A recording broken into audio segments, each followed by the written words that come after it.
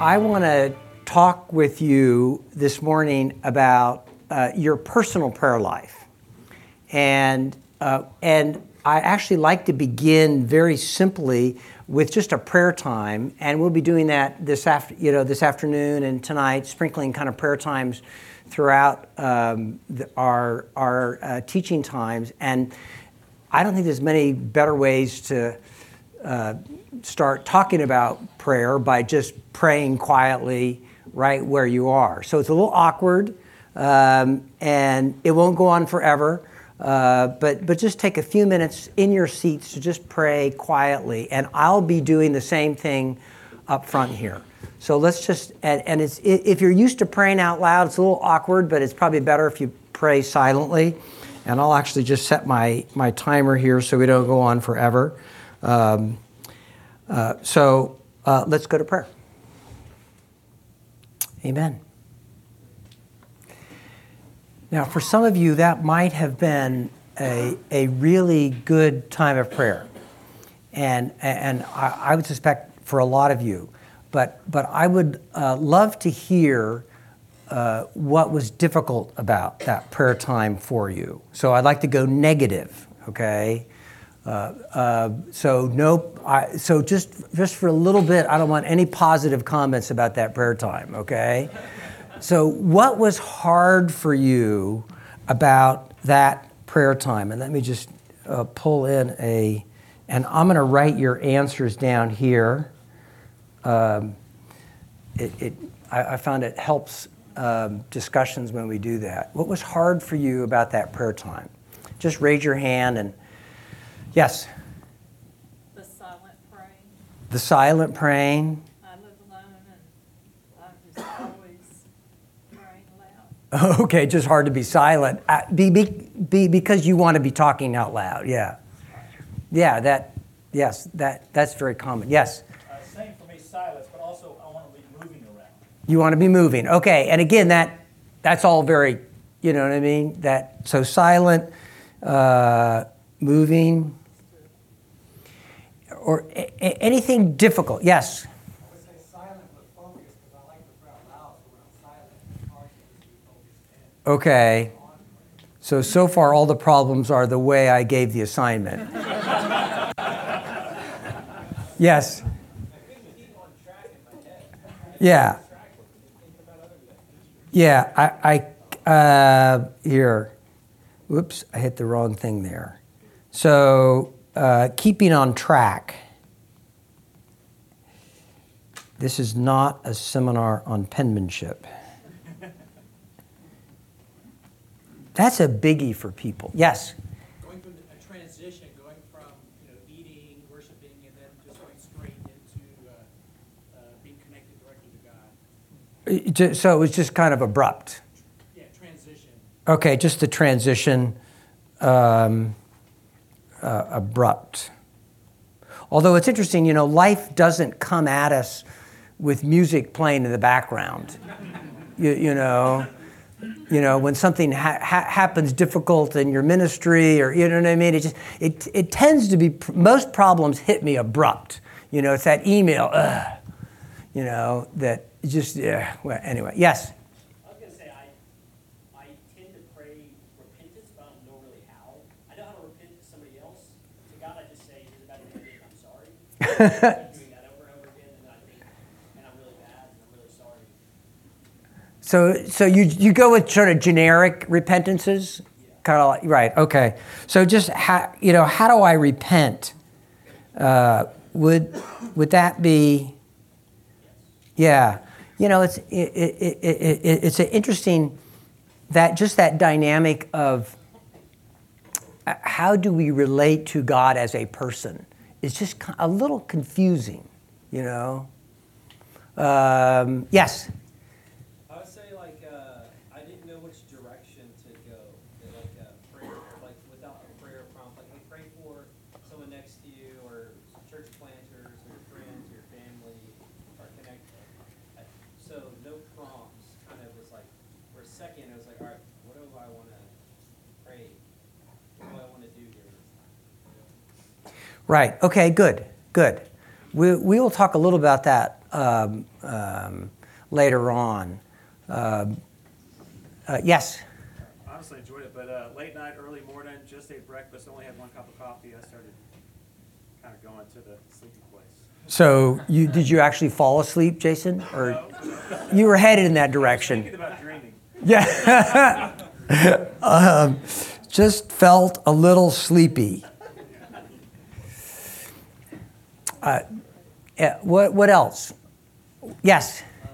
So when you said we started to pray, it's kind of like I'm thinking like, okay, what to pray because it's so much to pray for. So kind of like you need to like starting to give thanks, and then you come to one thing, and I'm not sure like, okay, is this like God want me to pray, but I prayed it anyway. So it's kind of interesting, but I think it's kind of like a natural way to just go into it. Say that last thing again. It's kind of like a natural way of going to like it's kind of getting personal, and then because you did not give like specific instruction like what to pray for. Right. Okay. We're getting back to my fault.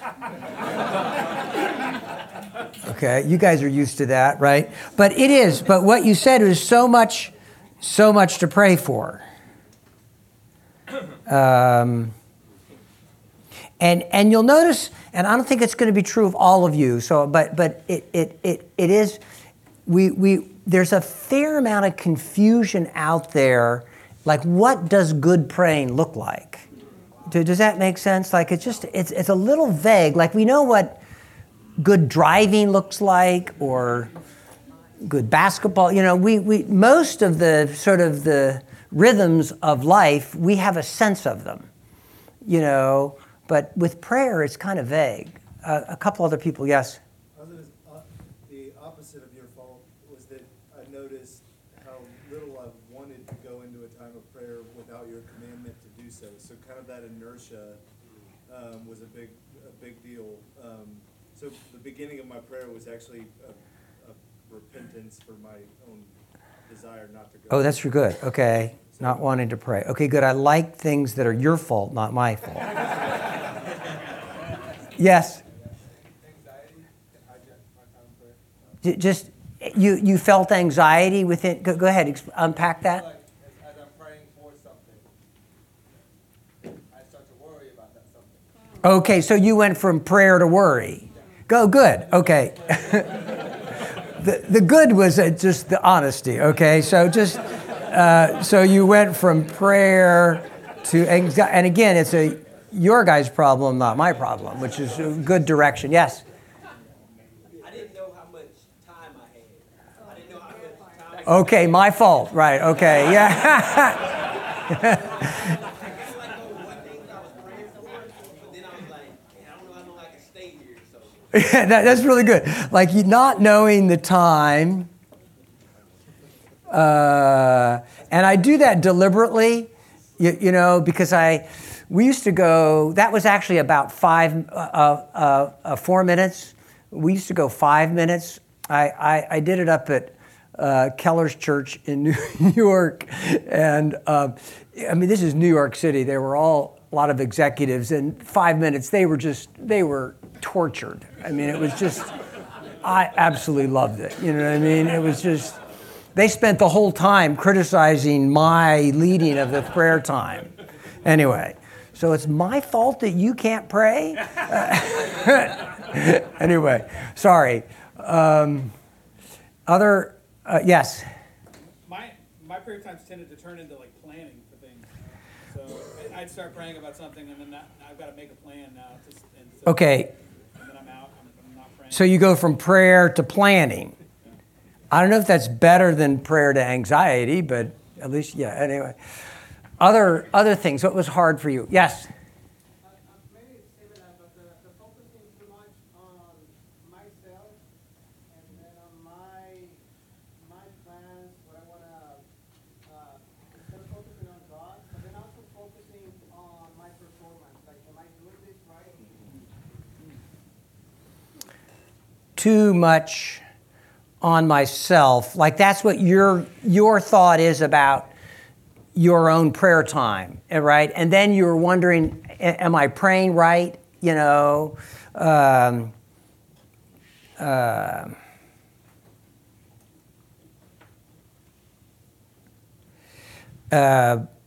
you'll notice that theme of just like what of both. And again, I do believe some of you really did have a good prayer time. I'm not belittling that, but there is this confusion that bubbles up in us of just like what makes good prayer, and it's not like there's any one specific answer. But what I want to drill down is on some. Chad, what time is my ending time here? I need to.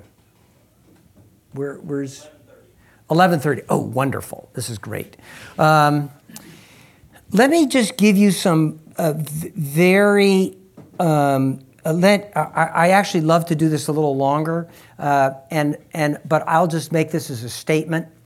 I do think American culture and American character is one of the hardest places in the world to pray. Our busyness, our sort of the culture of noise, something always going on, and our just the relative wealth within America, kind of the speed of life. I take and I encourage pastors to do this, to take a separate from our staff prayer meetings, a 2-hour time on Friday just to be quiet before the Lord. And just my Bible, my journal, and we use prayer cards, so I have my work prayer cards, and with my phone away from me.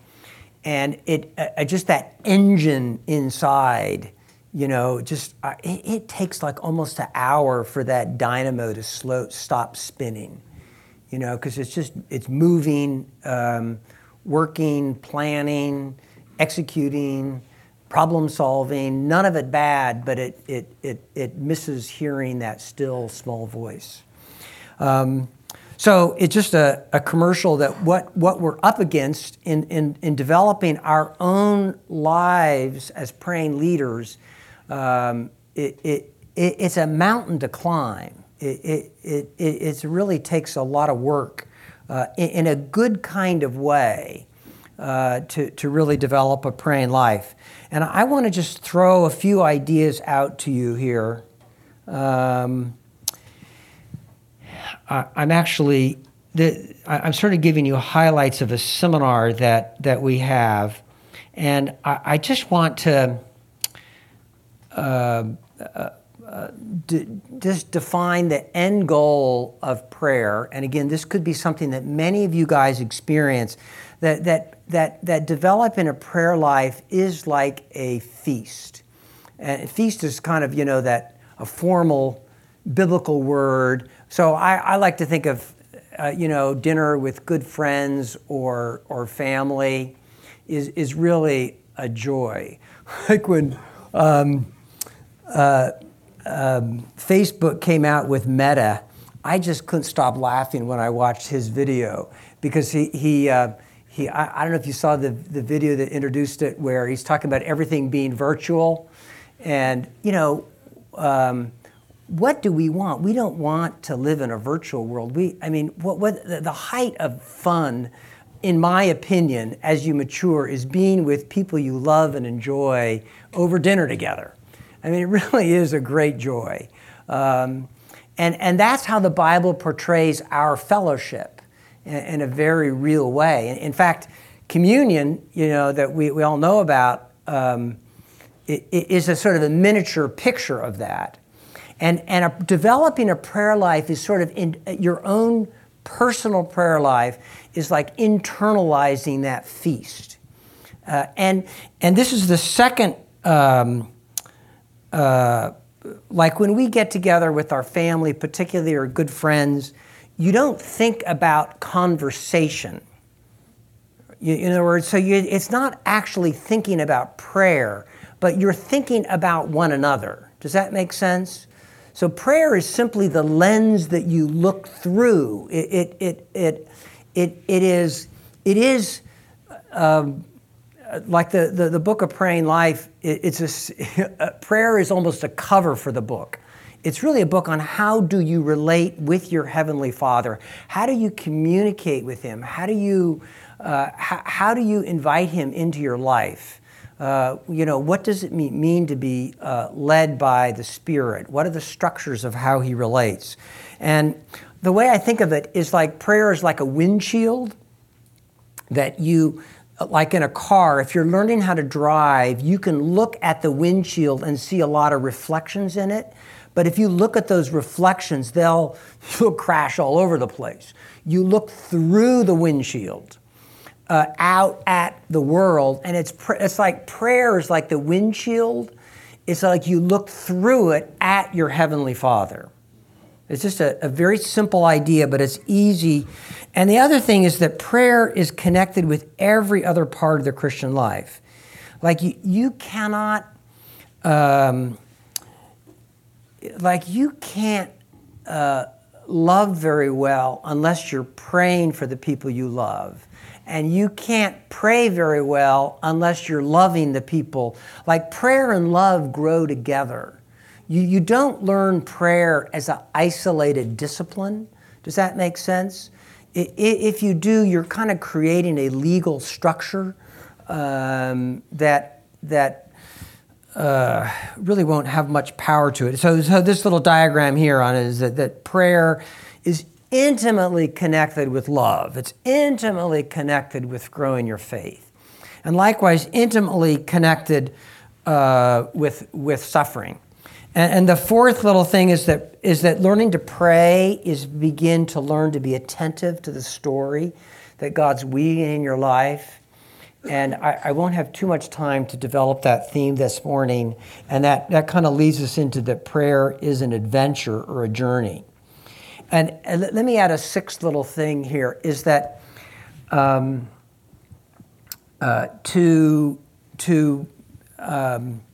to develop a personal life of prayer that has some depth to it. In other words, you're actually taking time, a chunk of your time during the day, and you've kind of slowed down your life so that you're becoming, so prayer is taking a chunk of your time. It's actually cutting into your schedule.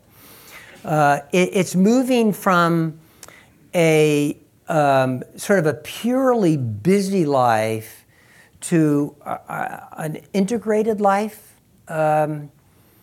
might be one way of saying it. And let me explain that.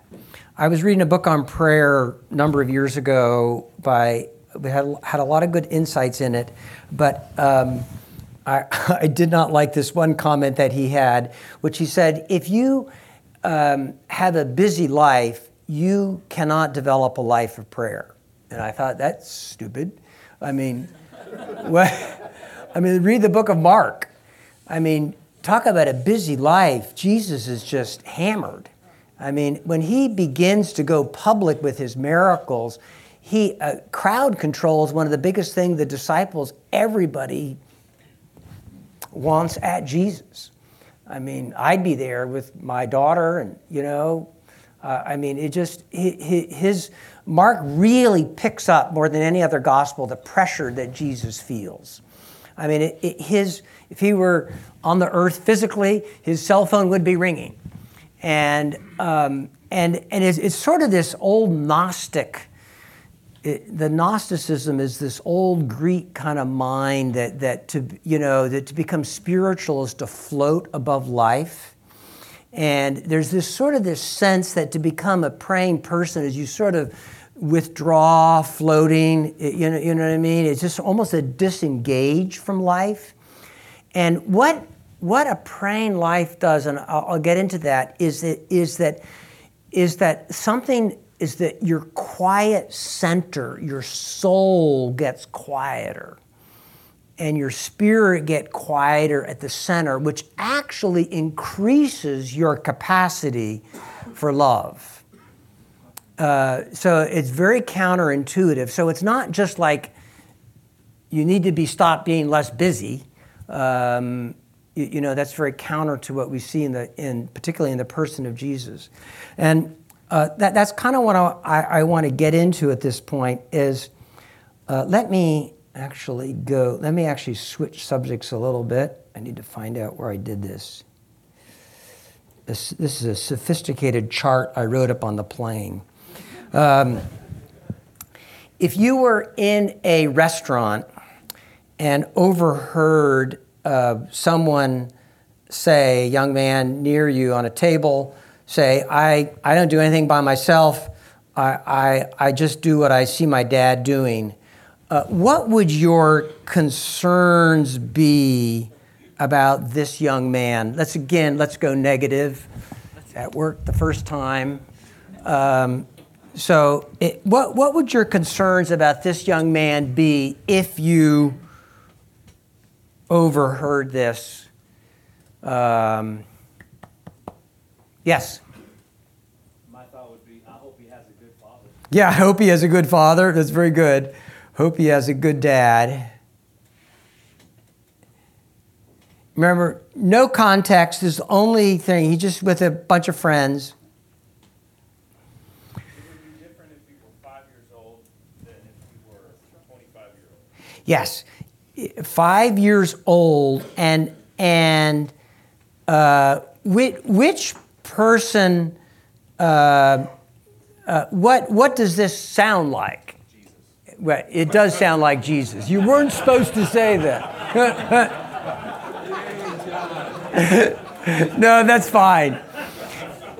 What I do is I love to. Most people know that this is a quote from the Gospel of John. I probably should have changed it a little bit, but I'm very thankful for your comment on the 5-year-old, because we would not be bothered if this was a 5-year-old, but we would truly be bothered if we saw that as a 25-year-old.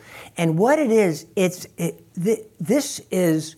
And by the way, we have put Jesus, so John 5:19, that's what this is. Jesus says, I don't do anything by myself. I just do what I see my Father doing. I changed it to Dad. I probably should change more of the words, but most people let me string it on a little bit. They play with me. But anyway, when Jesus makes comments like this, we put him in a Jesus talks odd sometimes bucket. He's the Son of God, so he can get away with stuff. And we don't he's actually talking about how he does life. And he's doing life in fellowship with his Heavenly Father. And just a couple of different windows on that. One of the very high modern values that's sort of universal within our culture is that you be comfortable in your own skin. And like someone who is balanced, or I should write some of the modern words down. Centered is another one. Balanced, but comfortable in your own skin is a good one. In other words, that you are in all the weirdness of life, you're able to kind of keep your center. Jesus was not comfortable in his own skin.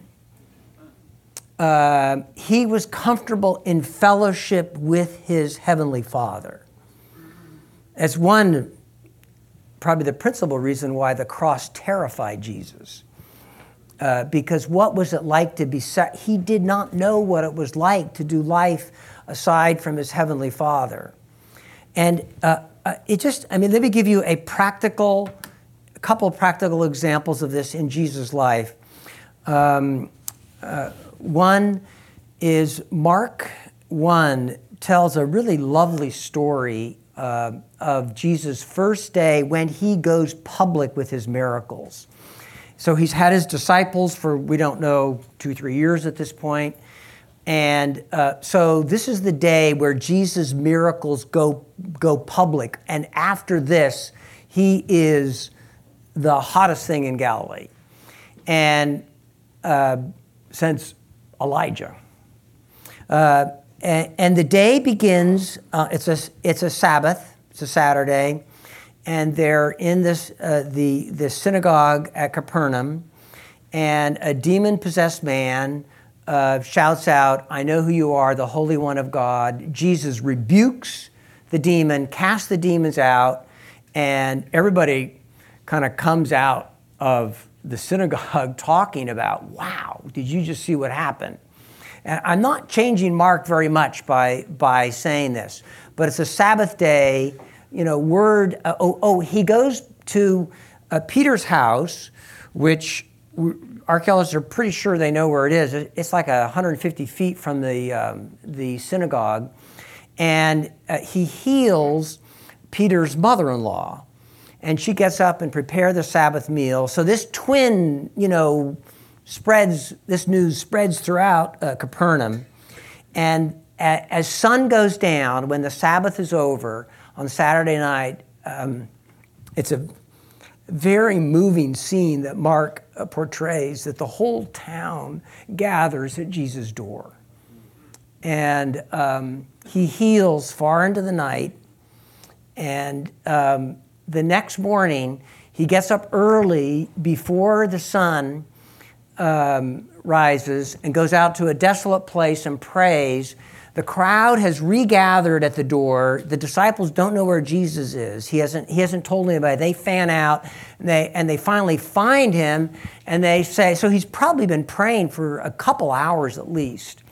And he and they said, the crowd's regathered, and why don't we, and Jesus says, no, we are going to go out to the cities and villages of Galilee. So that's the first day of the new Adam, the evening and the morning, and it's perfectly balanced between that time of prayer and the time of ministry, and it's such a picture of, it's a physical picture of Jesus' dependence on his Heavenly Father. Like what you see here, let me put together Luke and John for a second. What you see here in John 5:19, that's all through John, is kind of his internal reflections as he looks at his own heart. He cannot function separately from his Heavenly Father. And what you see in Luke is us looking at Jesus from the exterior. Does that make sense? So what you see in Luke is the rich prayer life of Jesus, but that's a function of this internal heart of not being able to do life on his own. And let me a couple examples of that is, or a couple different ways of saying that. Jesus obviously has a separate sense of self from his Heavenly Father. It's actually one of the most outstanding things about Jesus is his freedom. Like his sense of self is so strong. It leads to incredible freedom in the way he interacts with people. I think one of the most stunning examples of Jesus' freedom is his first post-resurrection appearance with Mary Magdalene. I mean, here he's conquered death. Sorry, this stuff touches me so deeply. He's conquered death. He's broken. All funerals are going to end. His body is the first piece of a new creation. I mean, just everything that's happened. I mean, what a weekend. And he stands there quietly while she's dialoguing with the angels. It just that he doesn't. He's not even pressured by his own good news to share it. He's just so attentive to people. So he's got this incredible freedom from other people's pressures or in his own internal pressures. And yet he's so completely dependent on his Heavenly Father. And the two are intimately related. His dependence on his Father gives him this incredible freedom in relationships. And it's to love in sort of stereotyped ways, but it's what makes Jesus so hard to box in the Gospels, because he has such unique ways of relating to people that like every funeral he's at, he crashes. I mean, he's just, anyway, I'll try not to get too sidetracked on that. So let me just give you one example of what this looks like in my life. God has blessed me with the gifts of starting and maturing Christian ministry organization. So I worked in urban Christian schools in Philly, started a Christian school and started a mission with my dad, and then See Jesus. So the ideas, it's kind of a joke among staff. The ideas, I get a lot of ideas, okay? And I'm good at executing the ideas. And so what it can be, what's it like to be with Paul Miller in the meeting when when it's just Paul and his flesh, and it's a Christian flesh, okay? I can be a pain in the neck. I can interrupt people. Just on my own, I can press into people's lives too quickly. I cannot ask questions. In other words, what I'm describing is the sins of a leader, or typical sins of the leader. So I can't do a meeting on my own. Does that make sense? So when I'm in a meeting, I have to be praying. Paul Miller's flesh is too strong for the Spirit of Jesus. I need to be crying out for grace. And sometimes it's not complicated. I'm just praying quietly, Jesus' name, Jesus, Jesus, Jesus. Or help me to shut up. Or Lord, help me to be, just praying Scripture, to be quick to listen, slow to speak, and slow to anger. Lord, help me to incarnate. I have to pray my way through a meeting. And often in conversation, I have these teaching gifts that Lord's given me, and I'll find all of our staff have seen me. We have 3 hour-long prayer meetings a week with our staff. And they'll see me. It's actually, people have all, I asked people about it a couple years ago that I'll be, so I get these wonderful sermonettes, okay? Does that ever happen to any of you? Just the Spirit, the ideas are flowing and you start leading out with a Sunday sermon, maybe just a little early. And I can feel a sermon coming on. I've been going on for 2 minutes. And I don't even try to end it. I just say, oh, okay, that's enough. I just do an abrupt stop. Because I can feel my flesh wanting to dominate even with something really good. So I can't do a group, I can't do a staff meeting on my own. I can't do a prayer meeting on my own. And it's really what it is. It's the Spirit of Jesus helping me to get through the day. So that deep knowledge that I can't do life on my own. And it's all through John. And let me actually give you another little window on this. I'm actually just talking about becoming a child.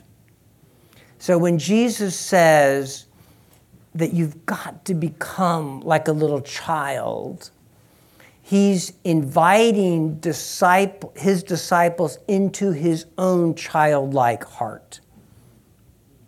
And that theme of little children runs all through Jesus' ministry. And I wish I had more time to expand on that, but that's what, that's why that it's the 5-year-old that we don't, like, how do you combine that childlike heart with all the gifts that God's given you and the ministry opportunities and that, like, and that's the trick, because as we grow and mature as believers, we tend to lose that childlike helplessness. And we become confident of our gifts. So the more you learn about Jesus, the more you need Jesus. Because with that practical wisdom that you've learned, with the gifts you've learned, pride grows in the dark in that, and you lose that I can't do life on my own. You lose that childlike spirit, and you can preach on it and then go home and just lose it completely. In terms of that child, and you all know that. So I just want to reflect with you a little bit. I have all these notes here on how to become like a little child. But I want to just, for instance, here's one of the examples. When at Gethsemane, here, I'll make this a little bigger here. I mean, this is Jesus, Abba, Father. So we know that phrase, Abba, Father, because Jesus' disciples were so stunned by him praying that intimately with his Father that Paul makes 2 references to it, one in Romans and one in Galatians 3 and Romans 8. He repeats Jesus' language of saying Abba, Father. In other words, it crossed the language barrier. And so we all know the word. So every translation around the world keeps Abba, Father, because it so stunned them. It was just that intimate praying as a child with his Father. So what are little children like? How do they ask? And I'm just showing you some of my notes here from this here. A little child is not afraid to begin with themselves. When we go into prayer, we begin to edit ourselves, and that came through a lot. We actually, here, let me just use it's almost like we try to create this spiritual avatar that is not us, which is a praying person, and you try to get that person to pray, and he doesn't pray very well, so you feel guilty and give up. Does that make sense? So, in other words, we try to create a spiritual self that doesn't exist. And we try to discipline that spiritual self and give him methods. And there's nothing wrong with methods and systems, but to actually, little kids don't create a second self. You know what I mean? They just come purely with what's on their mind. And it's completely self-absorbed, right? I mean, they are thinking about, you just, as a parent with a 3-year-old, you have a heart attack if they, hey, Mom, how are you feeling today? Am I pressuring you too much? I mean, we'd have to resuscitate you, right? I mean, it's just, anyway. The little children don't get frozen. They just come with what's on their heart. And there's so many ways of looking at this. Like I have found just meditating on John 14, 15, and 16, where Jesus says a bunch of times, ask anything in my name, and I'll do it for you. I showed some of that scripture at a recent seminar I did maybe a month ago, and I said just react to this text. This is a pretty good boilerplate evangelical church. No one liked it. Now that would be by that I mean their comments were Jesus isn't really promising everything. You really need to be careful that that's balanced because people can use that selfishly. Of course that's true. You know what I mean? James balances out. But I said, what would a little child do with this text? And they would ask, you know. Our daughter Kim, who's got some pretty significant disabilities, in school, they had a virtual trip to Disney that they made. And then at the end, the teacher said it's virtual, you know, and they were just planning it. And at the end of that, the class was very upset with the teacher that they weren't going to Disney. You know what I mean? There's just that sweet childlike spirit. And you know, when we hear the gospel, we know that you aren't supposed to come fixed up, right? Just as I am. You know, that we, in fact, if you try to fix yourself up, it won't work. You know, that you've got to come just as you are. So that all the anxieties, the worries, the fears, even the lusts, you know, just bringing those to God as you are. So what it is, it's the real you meeting the real God. And that, the real you prays really well. And I would just say, we're going to have a prayer time in a few minutes, another one. And I just want you to go to God with your troubles. Jesus doesn't say, come to me, all you who have learned how to concentrate in prayer and know how to and have the right instructions in prayer and can be focused, and I will give you rest. We all know that. Come to me weary and heavy laden. That's why poor people pray better than rich people, because they know they're weary.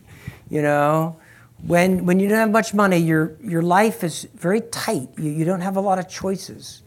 You know, and so what I want to do is I just wanted you to take a time now where you pray like a little child. Pray with what's on your heart, where you just come to God as you are. If there's any, one of my favorite stories with this is just when Kim was 3, she took her first step, and we didn't know if she would walk, and she went from my arms to her great grandmother's arms. So it was like, technically you have to go 2 steps to be airborne, you know. And, you know, we didn't say when this happened, Kim, you know, you're 2 years late. We got a lot of things ahead of us, you know, long distance walking, you know, it was just, here's Kim, she's barely able to walk. And, you know, the house cameras came out, and, you know, we were celebrating all her weakness, we were celebrating. And why would you think heaven would be any different when you come as you are? When I was mentoring a few guys, a couple of guys, I guess starting 10 years ago, did it for 5 years, and just with who were really struggling with sexual temptation. And we met every week, and I led them through a prayer path. So the first thing I really worked at was getting them to, and we would start all our meetings with that, with just a time of confession, where you learn to just, you know, 1 John 1. You know, if you confess your sins, he's faithful and just to forgive your sins. Just the basics of conquering any evil is that open, outward, simple, uncomplicated confession. And then by the next stage was to get them to pray in the sin itself. And, you know, that was really hard for them. But it began to break the power of the sin. And then then the third stage was then getting them to mature so that they were beginning to pray through their whole life. So they weren't just, going to the gym and working out their right arm, but their whole life became a life of prayer and a life of love. And until they really moved to that third stage, they really couldn't conquer that, the power of the sexual lust. So it's just like bringing God into every part of your life. And even if sexual temptation is something that has really gripped you, that just laying that before God. I'm sure you have before, but it's where that progression is where you break the back of the power of sexual temptation. Yes. What do you mean they prayed in the sin itself? Is that what you said? Yeah, if they were looking at pornography, to start praying as they're looking at the pornography. Oh, when they're in the sin. Yeah. Why wouldn't you? Because you want to keep doing it and you don't want to pray, I guess. Yeah, right. So so what we're talking about is just bringing our Heavenly Father into all of our life. Yeah, Did they tell you about how they started to do that? Well, I told them to. They were like, "What?"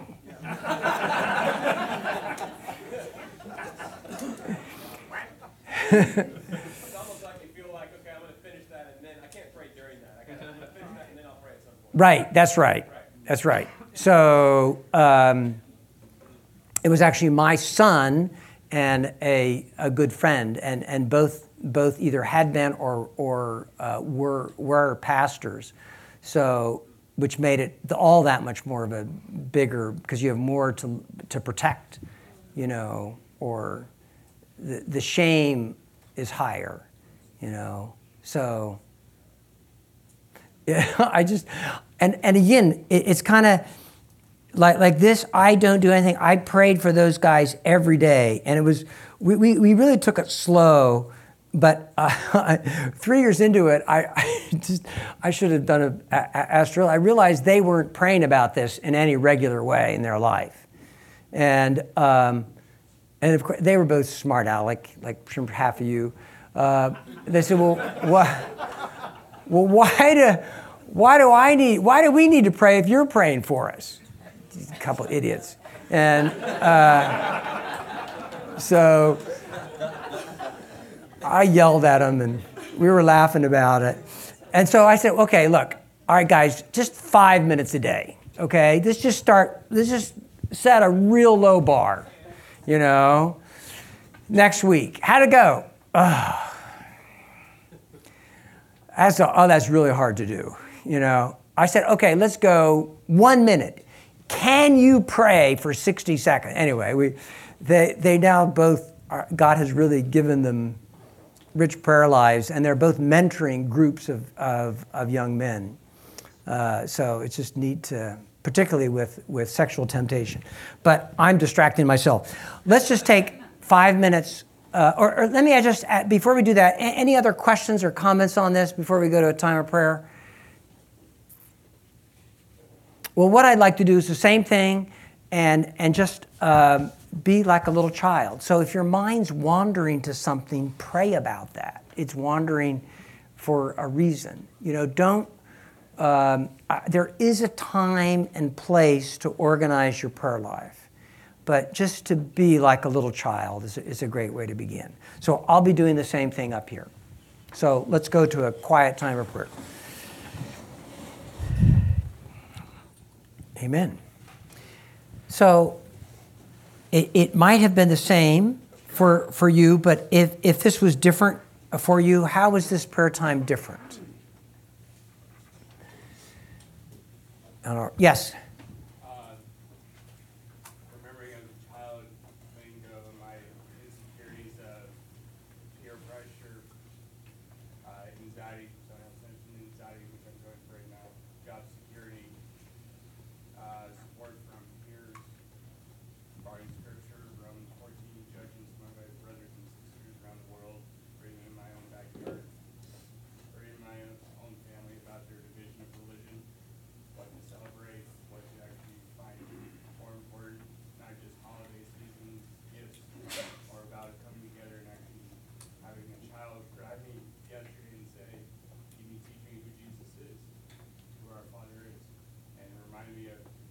my father take me on a bike ride numerous times, tell me various stories about who Jesus is, and knowing who he really is now, 35 years later, and just enjoying the things I enjoy, going down to the ocean, fishing, little things like that, and I don't do those things anymore. Now it's more about, hey, I got to do this, got to start doing 1, 2, 3, 4, 5, 6, 7, 8, 9, 10, and the numbers just keep building up, and just gonna realize as a child, it's just waking up and going, put the covers back on, I don't want to go to school. It's actually, I actually want to go to school. I actually want to learn. I want to try new things. And instead of borrowing from someone else, think like a circle, not like a square. Think of open-mindedness. Try new things. We're doing the same things all the time. Look at my phone. Look at my tablet. Let's try something different. Try new restaurants. Help a new personality. Using those commandments the way they were supposed to be written. Love my neighbor as myself. Love my brother and sister. I'm going on. Was your own prayer time a little bit like that, the way you just took us through a piece of your life? Better now. Yeah, that's great. So if I could summarize it, sort of a vision of what you're thinking about is a vision of returning to be like a little child, not just in your prayer, but in your whole life. Yeah, that's really good. So a vision of childlikeness for life. So what was that prayer time like for you? Yes?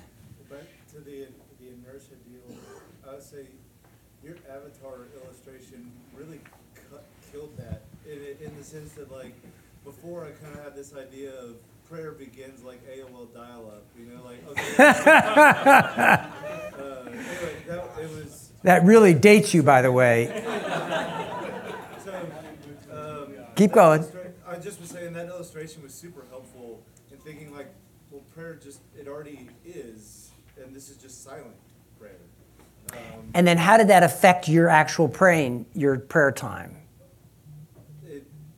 Just like I've been in the car with somebody else, like, when you're in the car, conversation stops and starts and stops and starts, and it never feels like you have to do something really awkward to begin it again with a good friend. And so that's sort of how it felt. It was just like, oh, now it's time to focus a little bit more on that conversation. Yeah, good. That's great. Other, yes? So with the childlike thing again, I actually had I kept seeing a picture in my mind of my son when I pick him up in school. He's a 4-year-old, in the face of joy that he gets, and then the face of joy that I get. Sure. I'm an imperfect dad, and so just when he tells me about his day, he could just and then about this thing, and then kind of like this. I try to approach my time talking to God the way my son talks to me. And it felt like that. Yeah, that's really neat. Yeah, like my 4-year-old, at end of school. That's neat.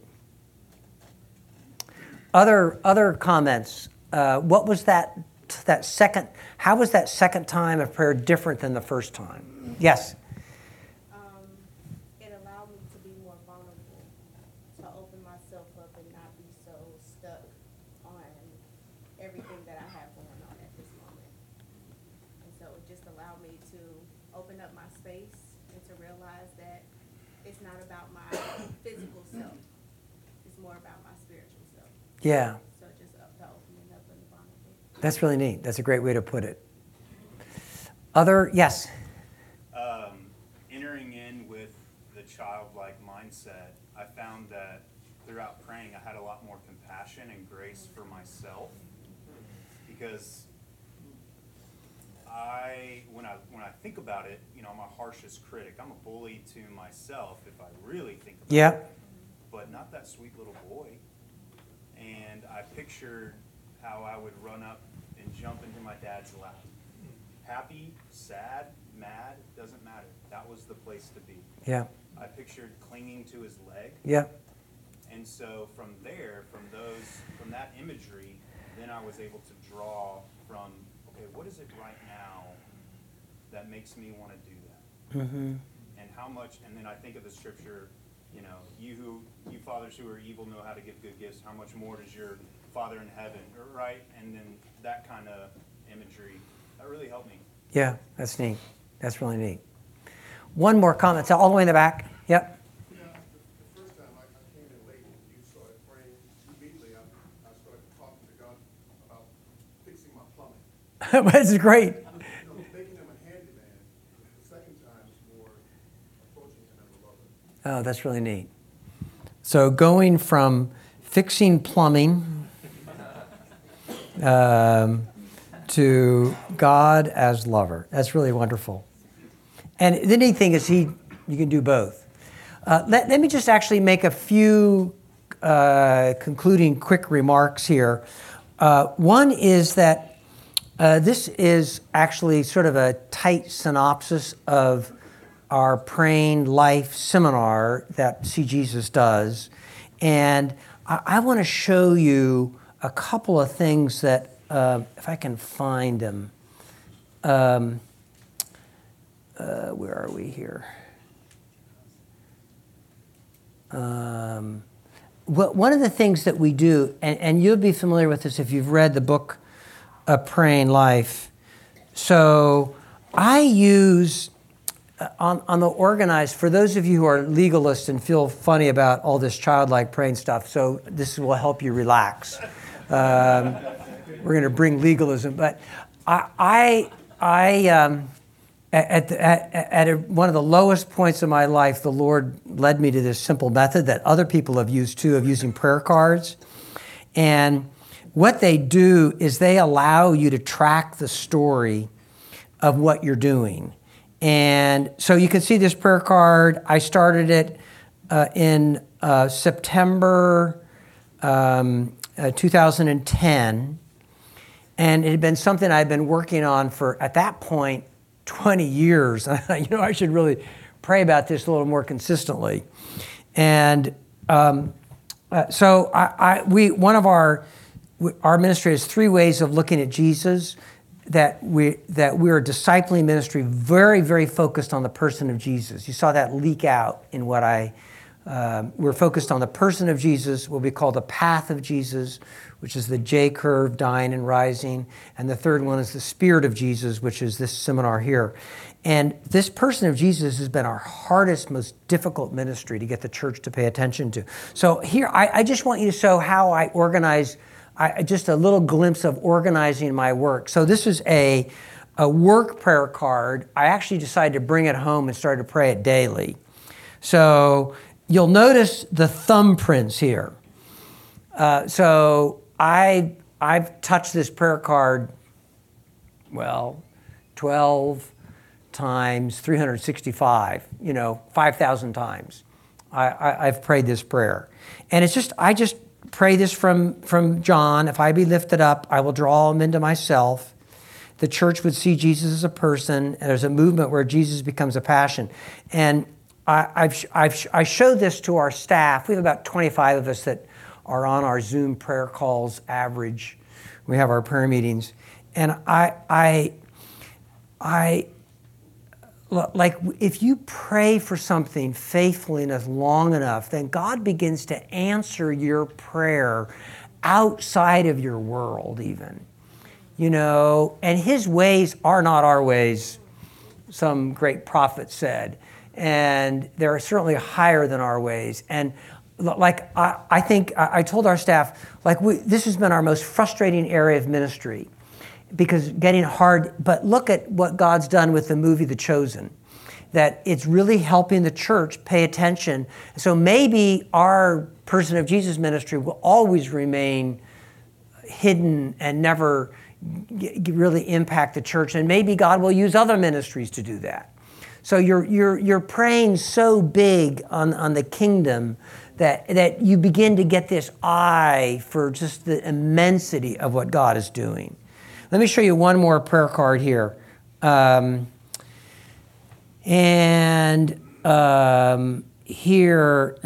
going to do that one. These are, this is just praying. I started this prayer card a golly, 15 years ago, praying for our prayer life ministry, that God would, I want to get another one here. APC leaders. Maybe that's just praying for pastors there. In other words, pretty much every area of our ministry, I go to prayer on it.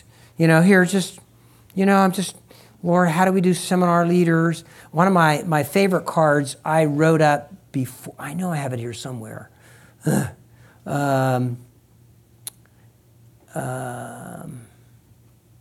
Here's a prayer card I wrote up one day when I was upset with my wife. You can see it's a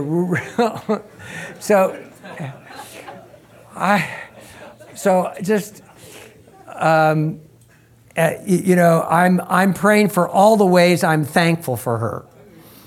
So every day, I finally divided it up into different days of the week. So I have, so this is Wednesday. So here I'm thankful for those things. Anyway, it actually goes over onto the back. I have so many things. It helped. This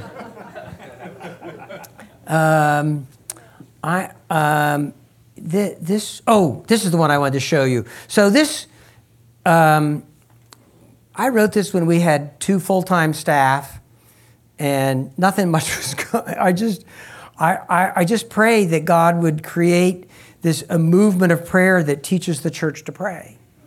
And God, we are one of many movements. We're not the only one. I'm not claiming the high ground, but it just, God's doing everything on this card. And I did it when I had nothing. I mean, we pray best down at the bottom. When we have nothing is when you see the world clearest. Because you're so clear that you can't do anything on your own.